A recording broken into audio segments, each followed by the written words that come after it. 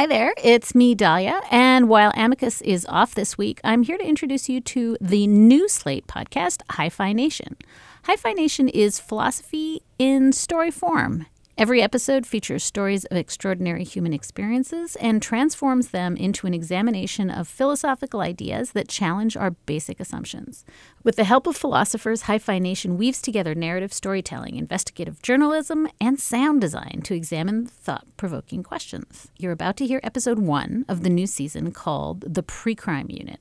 In this episode, Hi-Fi Nation host Barry Lamb, an associate professor of philosophy at Vassar College, explores how the use of algorithms in the criminal justice system is leading to predictive policing and causing some community blowback. Hi-Fi Nation has received critical acclaim from The Guardian, Huffington Post, IndieWire, and lots of other places, which is why we're so happy to welcome it into the Slate Podcast Network. If you like this episode, subscribe to the show in its own feed for new episodes. Just search for Hi-Fi Nation in your favorite podcast app. Thank you so much. Enjoy. Hi-Fi Nation from Slate. Every Tuesday in downtown LA, the LAPD police commissioners have a board meeting that starts at 9:30 in the morning. Please call the roll. Good morning. Let the record reflect Commissioners Soboroff, Decker, Bonner, and Goldsmith are present, and we have a quorum. There are 5 police commissioners, all civilians, and volunteers who were appointed by the mayor. The meetings are open to the public, and there's time allocated for public comments on every agenda item. Anyone who requests it gets 2 minutes to speak to the board. There's a stop clock right in front of the podium that starts a countdown as soon as you start, and a bell goes off when your time is up. Then your mic gets cut off.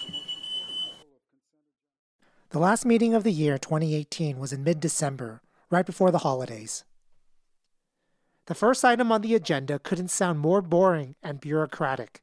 The commissioners are being asked to approve a donation from a charitable organization of $35,000 to the LAPD. To be used to reconfigure the existing conference room into a community safety and operations center for the benefit of Operations West Bureau. Steve Soboroff is the president of the police commission, and he's presiding over the meeting.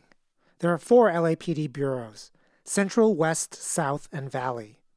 The Community Safety Operations Center, or CSOC for short, started in South Bureau as a response to a rise in violent crime in South Los Angeles in 2016.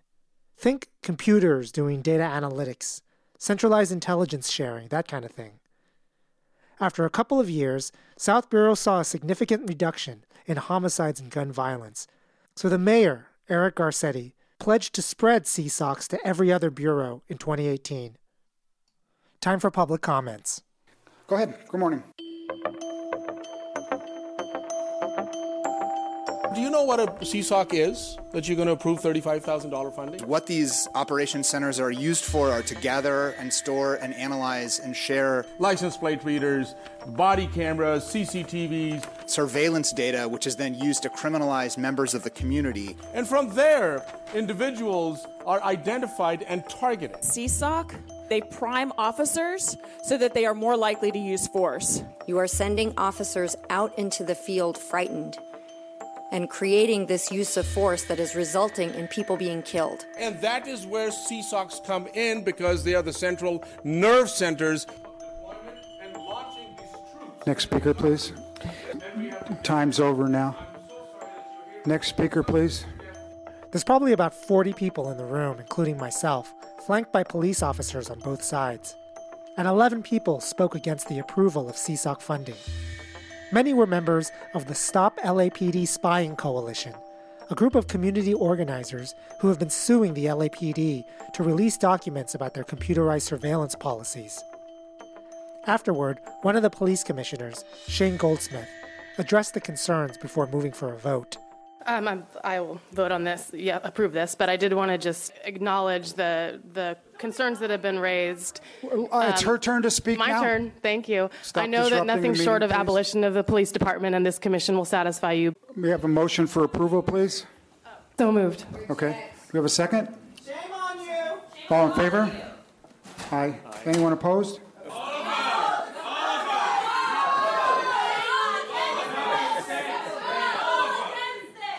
So moved, 4-0. What's next?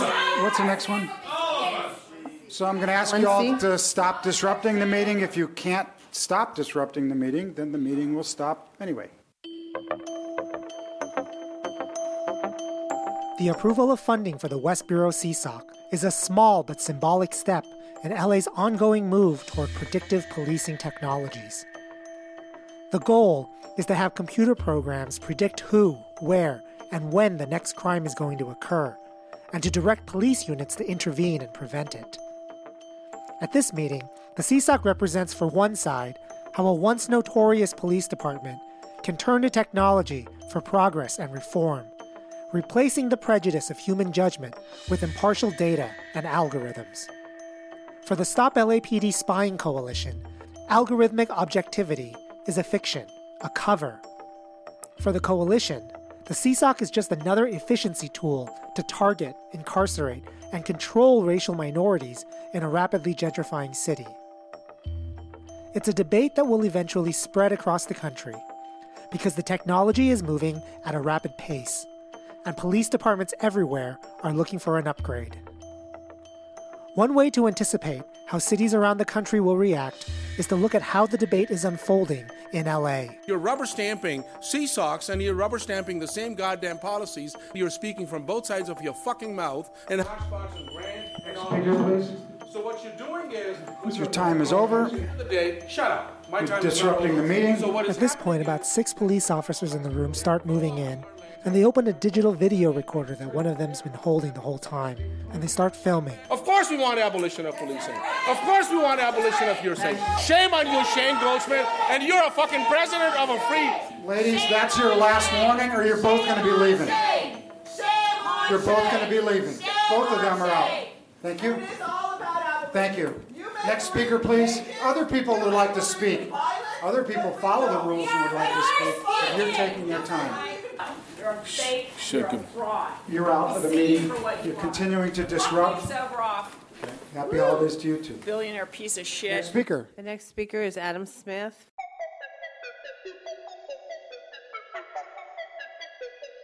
From Slate, this is Hi-Fi Nation. Philosophy in story form. Recording from Vassar College, here's Barry Lamb. Steven Spielberg's adaptation of the Philip K. Dick story, Minority Report, is now 17 years old. Given what we know today, parts of it were prophetic, parts of it absurd. The film tells the story of a future where Tom Cruise pieces together psychic predictions of violent crimes on a high-tech computer, then sends out a team of cops to arrest and jail the perpetrator before the crime occurs.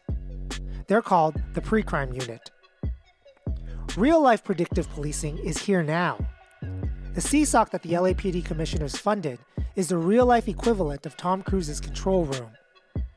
Other than that, actual predictive policing programs show just how unrealistic the movie was. The crimes in the Minority Report were all bourgeois fantasies, murders of cheating spouses, conspirators, and child kidnappers. All of them had affluent white victims and white perpetrators.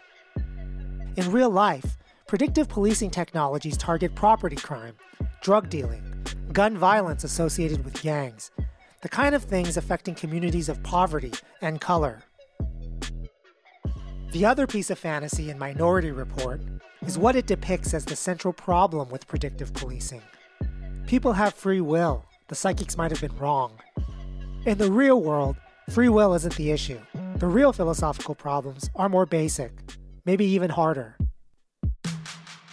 And there aren't any psychics, just statistical science based on a little criminology, a little anthropology, a lot of data collection, all pulled together by the developing fields of machine learning and artificial intelligence. In the next 2 episodes, I'm guiding you through the use of statistical algorithms in criminal justice, from the streets to the prisons. Lots of forces are pushing to replace human judgment with computerized ones. And it's happening at a time when the rules aren't known and what counts as justice isn't obvious. Hi-Fi Nation will return after these messages. After years of health problems, I started using supplements like omega-3s immune boosters, and probiotics, and it's really made a difference, but it took a lot of trial and error. Care/of makes it easy to find out what you specifically need to be your healthiest. Care/of's fun online quiz asks you about your diet, health goals, and lifestyle choices.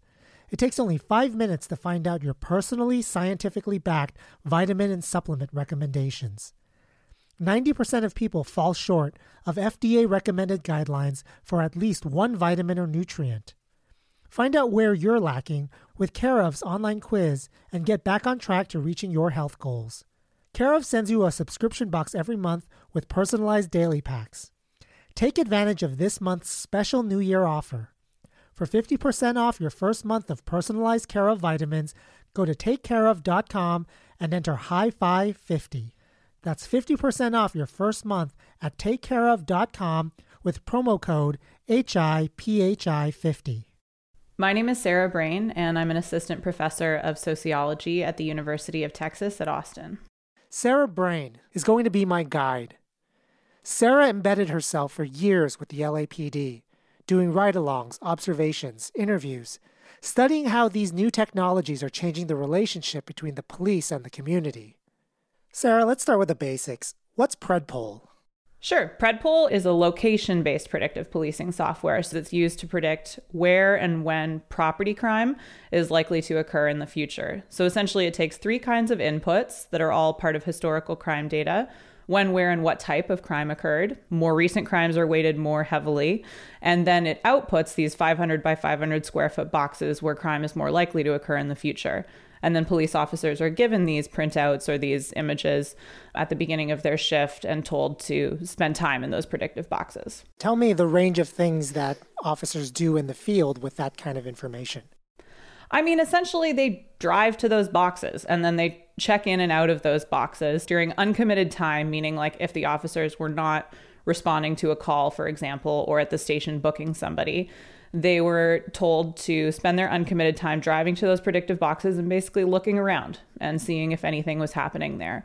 And of course, intercepting if they saw a crime in progress. But a lot of it is just this like deterrent strategy of if you're sitting there in this high crime area, somebody who maybe was going to steal a car, if there's a cop car sitting right there, wouldn't steal that car. It doesn't sound dramatic at all. It sounds really boring and just what you would expect people to do.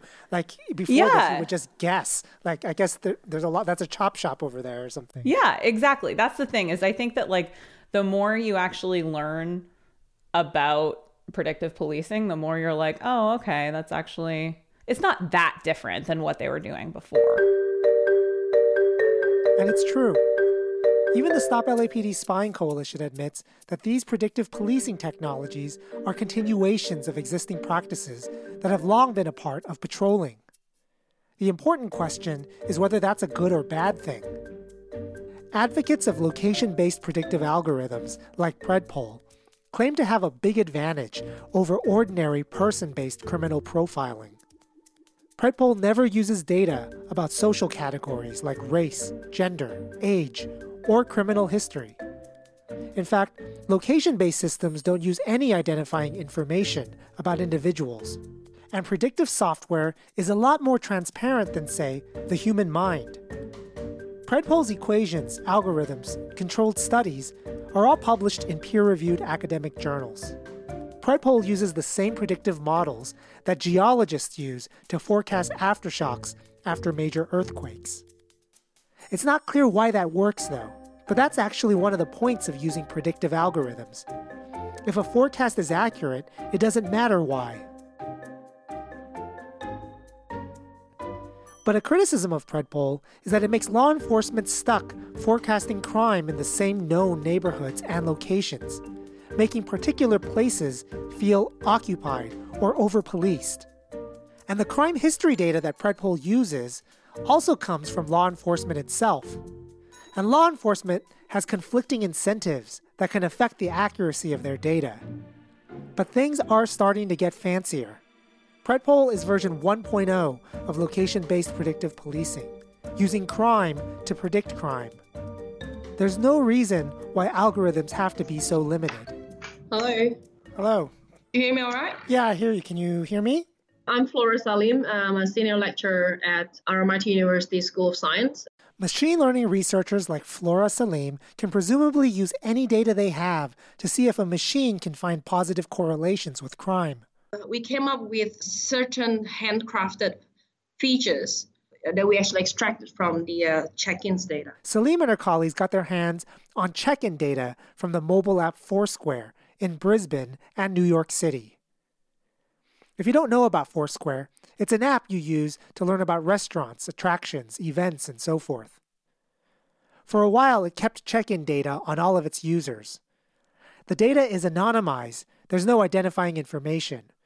But you do have information about an individual's check-in history. And you can see how many check-ins are at a location and how that changes over time. So we look at the number of venues and the number of check-ins. We look at the diversity of these check-ins across locations. There are a lot of interesting things you can measure using just check-in data. One example is diversity.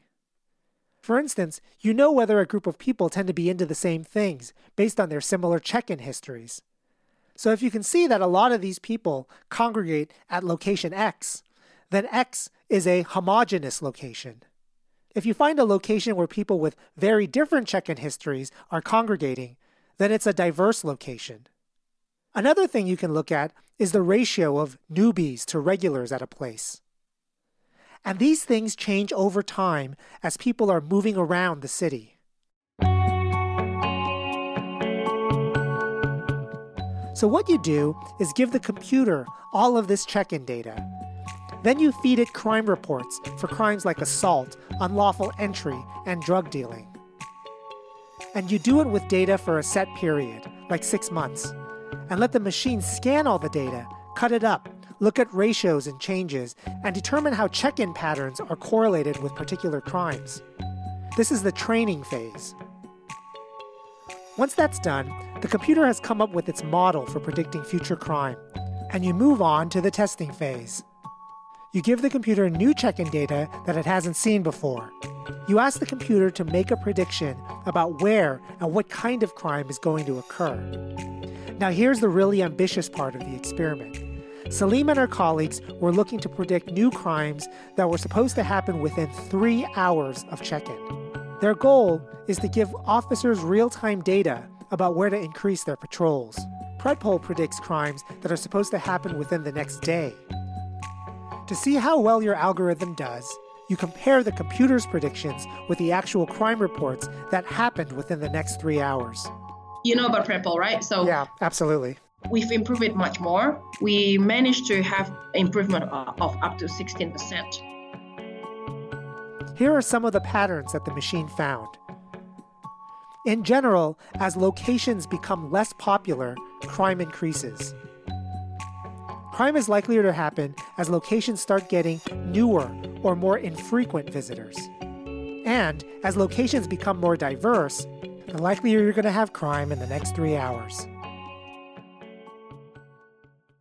What humans tend to do is come up with a theory, an explanation of why things pattern the way they do.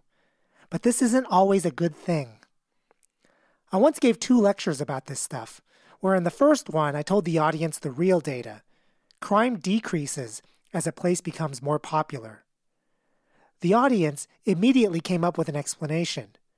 More people make it harder to get away with the crime, so criminals target quieter areas. But in the second lecture, I said the opposite, that crime increases as more people check in. And the audience immediately had an explanation for that. More people mean more opportunities for crime. This is a virtue and vice of human judgment. We're good at explanations, and we're good at being convinced of our explanations, letting them guide our thinking, whether they're true or not. The machines don't do this. They only make predictions, leaving the stories for the humans. Now, AI researchers aren't so naive to think that their algorithms are unbiased or story-free. The claim, though, is that they're far less biased than people, who get too caught up in the stories they tell themselves and often ignore data completely. Salim and her colleagues were able to get accuracy without needing crime histories or locations and times. The mere movement patterns were enough. Who knows how accurate things can get when you start putting all of this data together or bring in new kinds of data. To be very hypothetical, we wear these fitness trackers. A lot of them actually have sensors that track heart rates. It also tracks your mood, your emotions. If you can correlate a lot of things, for example, your galvanic skin response, which is basically how much you sweat and all that, that also can tell some signals to do with your stress level. Even something more fine-grained on that level can potentially even boost accuracy even more. A lot of people I talk to get creeped out at this point. But Fitbit data has already been used to solve crimes, pinpointing exact times of death. One sociologist even proposed that we use Fitbits to monitor the police, to predict those that are likeliest to have unusually high stress responses and to easily use force. It's a hard question for all of us how much data about ourselves we're willing to give up in the interest of public safety. But the unfortunate reality is that some communities have more power than others in settling this question. Government officials, police forces, affluent suburbanites, they generally win fights over how much they get to be surveilled. The actual issue is probably how much the affluent will sacrifice the privacy of the poor to secure their own safety.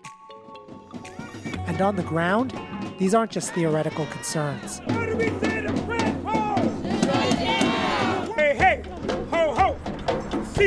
Has got to go. Just hours after the police commissioners' meeting, the Stop LAPD Spying Coalition got together at their headquarters in Skid Row to organize a protest and occupation of the CSOC located in the Central Bureau. We leave for the procession at 3:30. Their goal was to have a protest group march to the Central Police Station and have a smaller group beforehand enter the station and demand to know if a CSOC was present.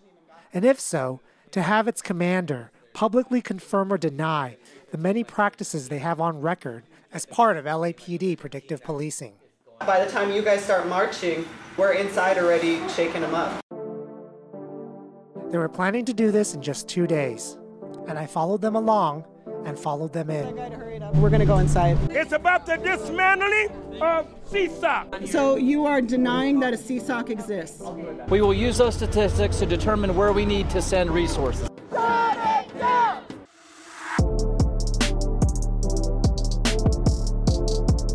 We'll return to the rest of Hi-Fi Nation after these messages.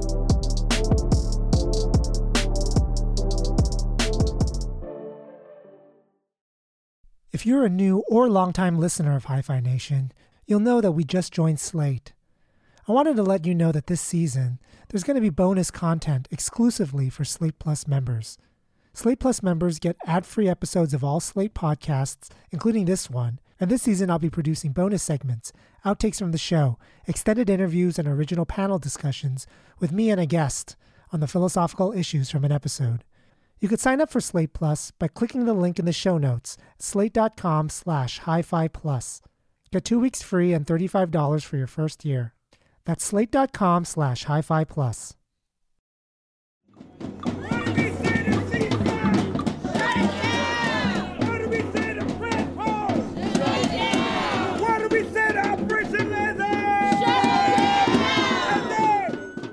The other predictive policing program the coalition is protesting is Operation Laser, LAPD's person-based predictive policing program. This particular program is far more secretive. We want them to come out, answer questions the community has. Jamie Garcia is one of the lead organizers of the Stop LAPD Spying Coalition. She's leading the team that is entering the Central Station to expose the CSOC and to ask its commander whether there's a secret list of names rumored to be part of Operation Laser. This list, the Chronic Offender Bulletin, is supposed to be a daily list of people who are predicted by an algorithm to be that day's likely offenders. I'm with the Stop LAPD Spying Coalition. I was told that there's a Community Safety Operations Center that's here. Is that true? I'm aware of it. So are you denying that a Community Safety Operations Center is here? I'm not denying, I'm just not aware of it. CSOC is a racial program used to collect data on black and brown bodies. We want it shut down for the simple fact that it is contributing to the execution of our folks in our communities. The captain in charge of the CSOC program has decided to come down and is willing to come out to the community to talk to them about. We had run an operation, which is merely a group of people to get together, look at where the crime's being committed, and we make determinations where to best use police resources. That is what you're referring to as the CSOC.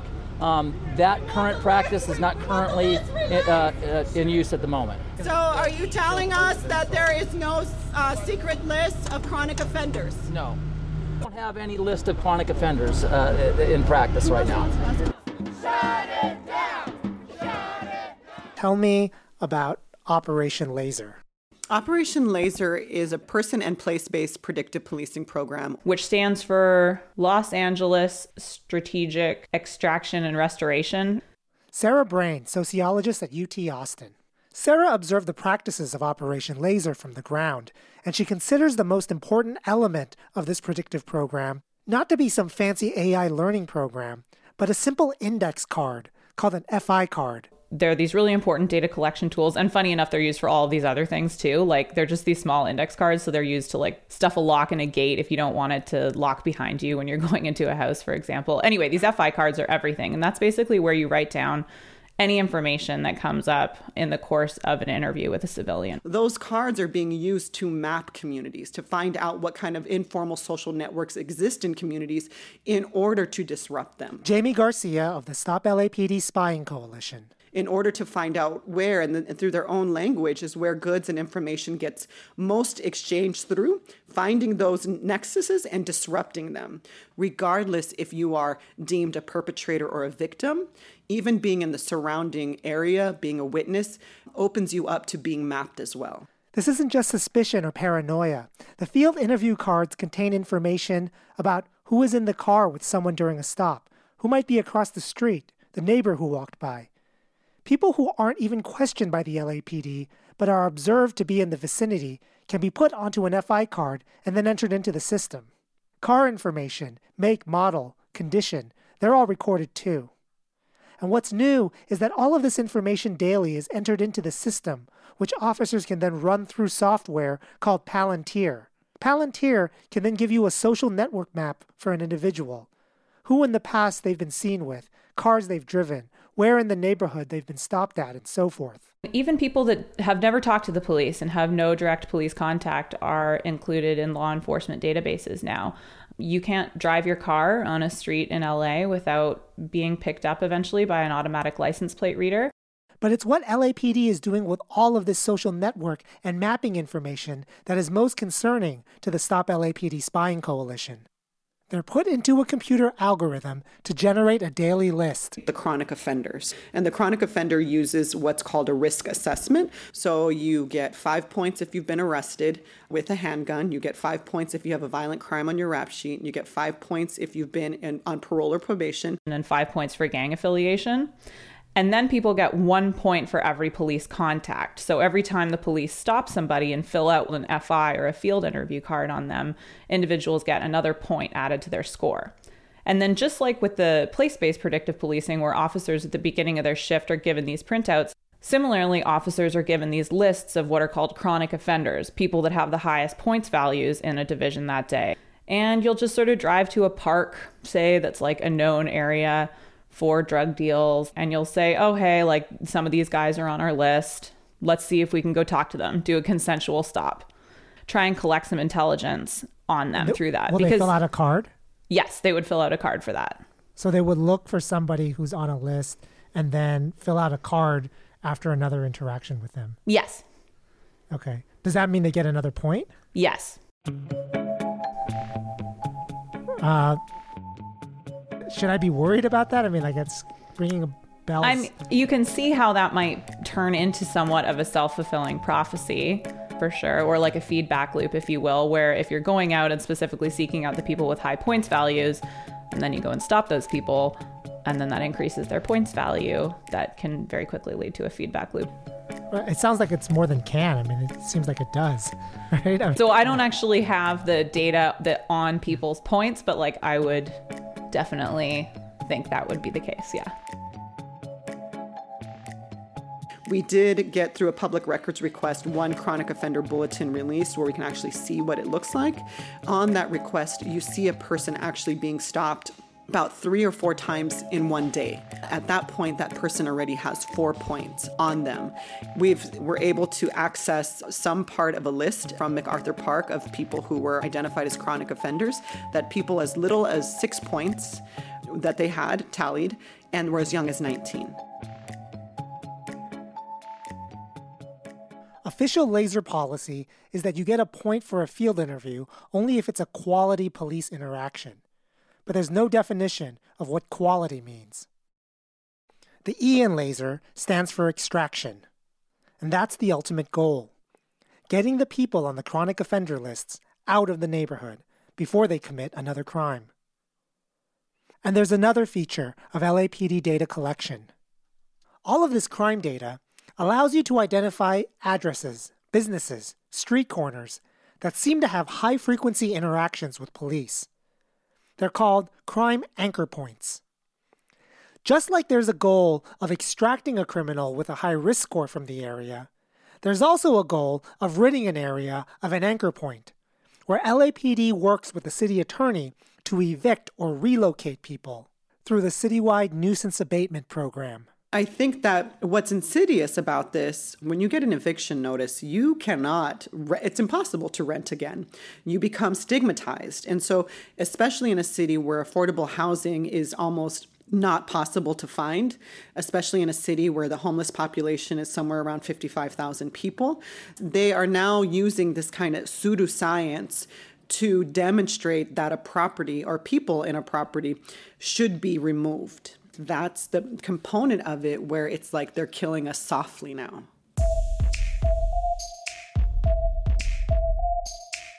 The designer of Operation Laser turned down my request for an interview, but I think I can charitably reconstruct his reasoning. A very small number of people are disproportionately responsible for crime in a neighborhood. When you strategically extract high-probability offenders in a laser-focused way, you're making neighborhoods safer with less collateral damage. And you're doing it in a race-neutral way by only calculating probability of future offense using data that is correlated with future crime. If the consequence happens to be that young black and brown males are the only ones affected, it's because they're the ones satisfying all the race-neutral conditions of being likely offenders. When we look at all the different elements that are used to calculate the risk assessment of a potential chronic offender, we found in 2017 the Black community was 5 times more often arrested than the white community. When you look at stops, which essentially are what lead to field interview cards being filled out, the Black community was 5 times more likely to be stopped. Even in parole and probation, we're finding more and more studies that are identifying that the Black community is more often to be on parole or probation. So even though you claim race neutrality, data can stand in as a proxy for race. The other perspective has some merit too. Many of the things that get you points in the algorithm are things under police control. If police want to give someone points, they just have to start talking to them, and then call it a quality interaction. And gang affiliation is another example. Who gets recorded as being affiliated with a gang member? An officer could connect just about everyone to a gang member if a neighborhood has gangs in it. When I was young, I lived next to gang members, rode the bus with them. I mean, every teacher in LAUSD probably teaches a gang member. So who gets the points for being affiliated with a gang member after an FI interview? The skinny Asian neighbor or the Latino neighbor? And finally, there's the issue of civil rights. How can LAPD legally extract someone for just having been predicted by an algorithm to be a future offender? Did you observe anything that looked like predictive arrest? A kind of intervention that seems like you would need some kind of probable cause or reasonable suspicion in order to do. I didn't see them, violating requirements for reasonable suspicion or probable cause, for example. It was really more of these consensual stops. It's not illegal for a cop to go up to anybody and start talking to them. You can say, I don't want to talk to you, and walk away.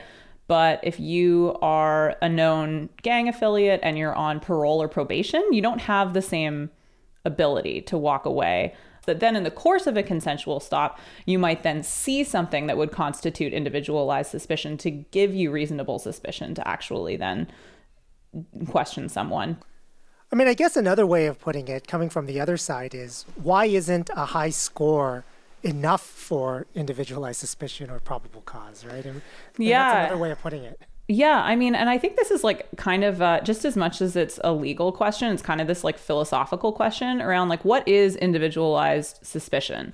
Predictive policing is really probabilities, that this person has a higher probability of committing a crime in the future based on past data than this other person. Whereas individualized suspicion is not supposed to be probabilistic, it's supposed to be observable then and there. So just because somebody has done something in the past doesn't give you individualized suspicion now in the present. But actually, like, I think that those ideal typical categories are kind of like getting conflated now in this like world of predictive policing. Like, what even is individualized suspicion? Is your same action interpreted as more suspicious if you're inside a predictive box or if you have a high risk score than if you don't? I think this binary is not really there anymore. It's eroding, at least.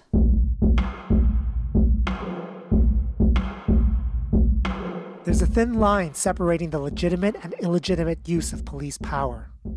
We give it names like individualized suspicion, reasonable suspicion, and probable cause.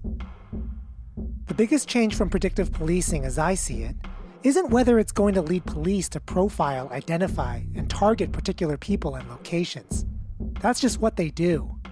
The most consequential question is whether it's going to lead to a revolutionary change in the standards of reasonable suspicion and probable cause, and whether that is going to be morally legitimate.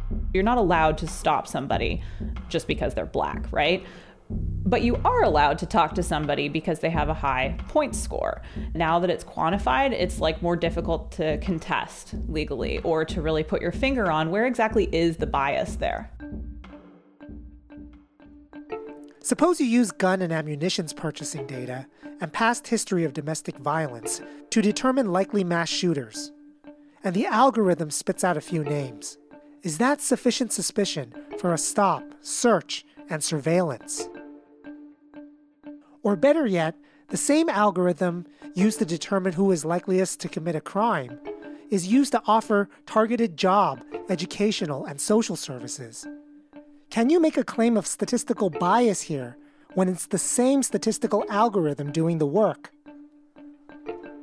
Prior to the era of big data, the courts have been very skeptical of allowing statistical evidence to satisfy legal standards of justification, something I'm going to cover on the next episode. But the Supreme Court has already signaled that they need to revisit all of these questions in the era of big data.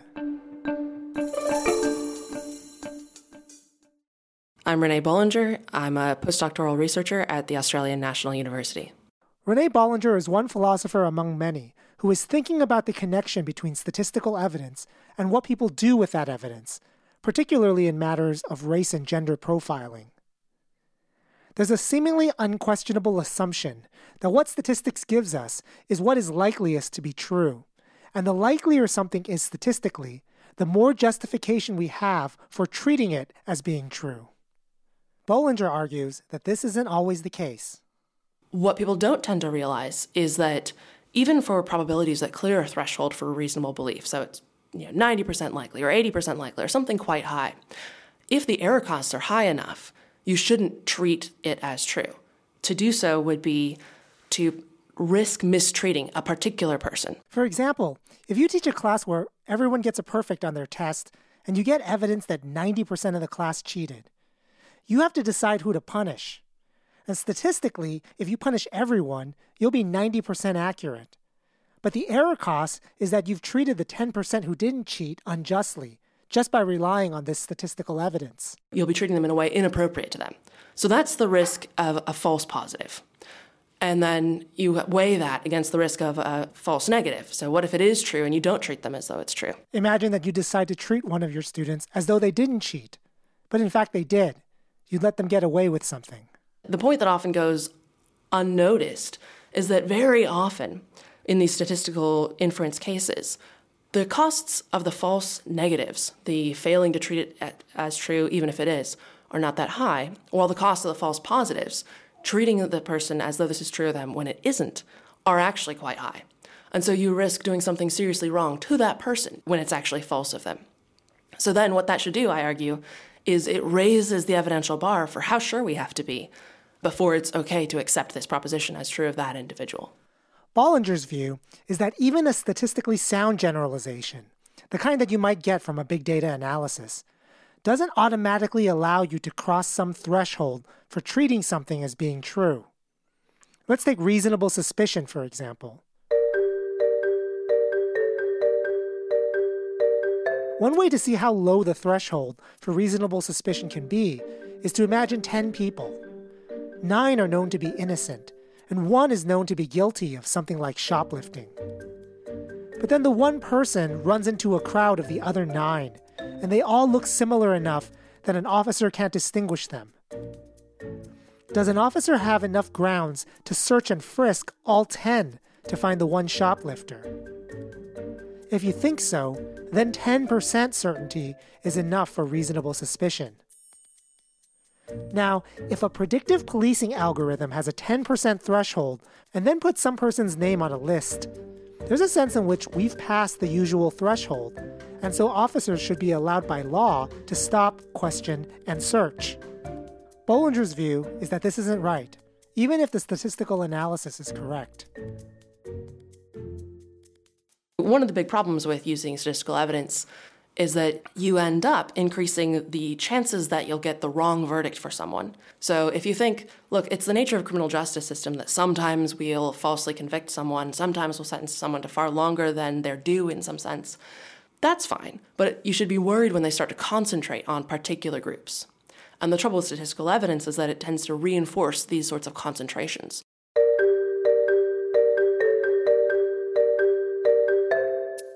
One of the examples philosophers use to highlight this is an episode involving John Hope Franklin, the eminent African-American historian. Franklin was at a fancy banquet in his honor in Washington, D.C., where it turned out that all of the service staff was black, and the guests were mostly white. Now, statistically, at this banquet, if you're black, you're likelier to be a service staff member rather than a guest.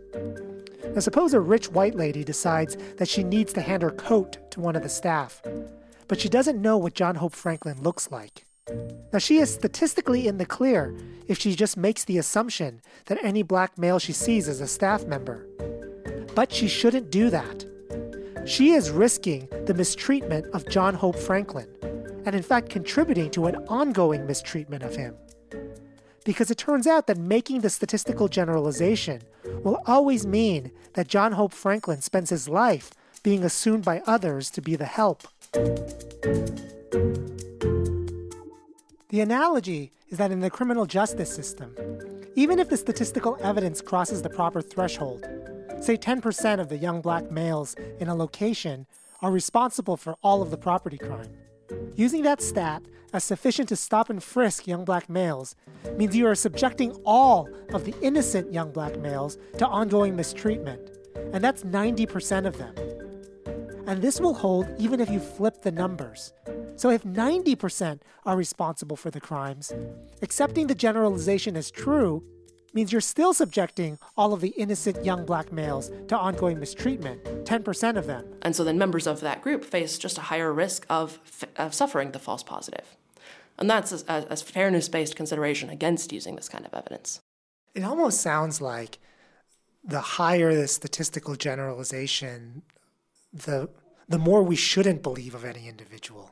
I mean, it's paradoxical, but it sounds that way. So if you're part of the 30% minority and 70% there's something true about them, you're likelier to be treated as though you're the 70 than you are if it was like a 50-50 case. So it's like the injustice is likelier, which makes belief even harder to get to. Yeah. So as you get these more imbalanced probabilities, one of the other things that's tracking is that it's a more and more commonly held assumption about this group of individuals. So they are exposed to the risk of this error more and more often, and it's shaping more and more of their life.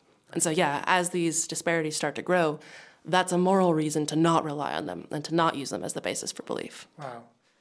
I mean, that's a very interesting and strangely paradoxical conclusion, right? The more likely you are statistically to have some feature, the less likely it should be for other people to believe that you have that feature. Yeah, so long as the feature is one that is morally weighty. So if it's just a question about how likely you are, given that you're British, to like cricket, maybe not a lot hangs on that, so it might be fine. But yeah, if it's how likely you are, given that that you're black, that you might be a criminal, the higher those probabilities go up, the more moral reason we have not to base beliefs on them. Bollinger and many others like her argue that it's possible for a statistical generalization to be both accurate and unjust. Sometimes the more accurate it is, the more unjust it can be. Because the better your statistics, the better the chances that you'll treat the exceptions unjustly. And she's not willing to take that risk. Why is risk exposure itself bad? People who have been exposed to risks have a lower well-being as a result of that directly. If you know that you've been exposed to a risk, then that can have a lot of effects on your behavior. You can do things like avoid other sources of risk in your life, or do things that are likely to mitigate the harm that you've been exposed to. I found that individuals who have been stopped by the police or arrested, and definitely those that have been convicted or incarcerated, are systematically avoiding institutions that collect data on them, surveilling institutions where the police might be able to access that information. And these are really important institutions like hospitals, banks, formal employment, and schools. And so if you have this whole swath of people that are avoiding these legitimate institutions out of concern of law enforcement surveillance, that's impeding their, upward economic mobility, their social integration, all of these kinds of things. And so I think that we really need to think about not just what the benefits for increased police efficacy can be, but what the chilling effects of surveillance can be too. Next time on Hi-Fi Nation. 1 in 5 of all people in jail and prison in the United States are people that are detained before trial. People plead guilty to get out of jail. And everybody knows this is how the system works. We pretend that it's about justice. It's not. I follow predictive algorithms into the courtrooms and even prisons to see how they're being used to determine who to incarcerate. Hi-Fi Nation is written, produced, and edited by Barry Lamb, Associate Professor of Philosophy at Vassar College. For Slate Podcasts, editorial director is Gabriel Roth, senior managing producer is June Thomas, senior producer is TJ Raphael. Production assistance this season provided by Jake Johnson and Noah Mendoza-Gut. Visit hifynation.org for complete show notes, soundtrack, and reading list for every episode. That's HIPHI nation.org.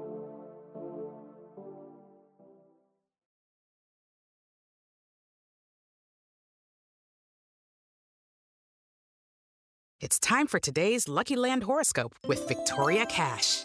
Life's gotten mundane, so shake up the daily routine and be adventurous with a trip to Lucky Land. You know what they say, your chance to win starts with a spin.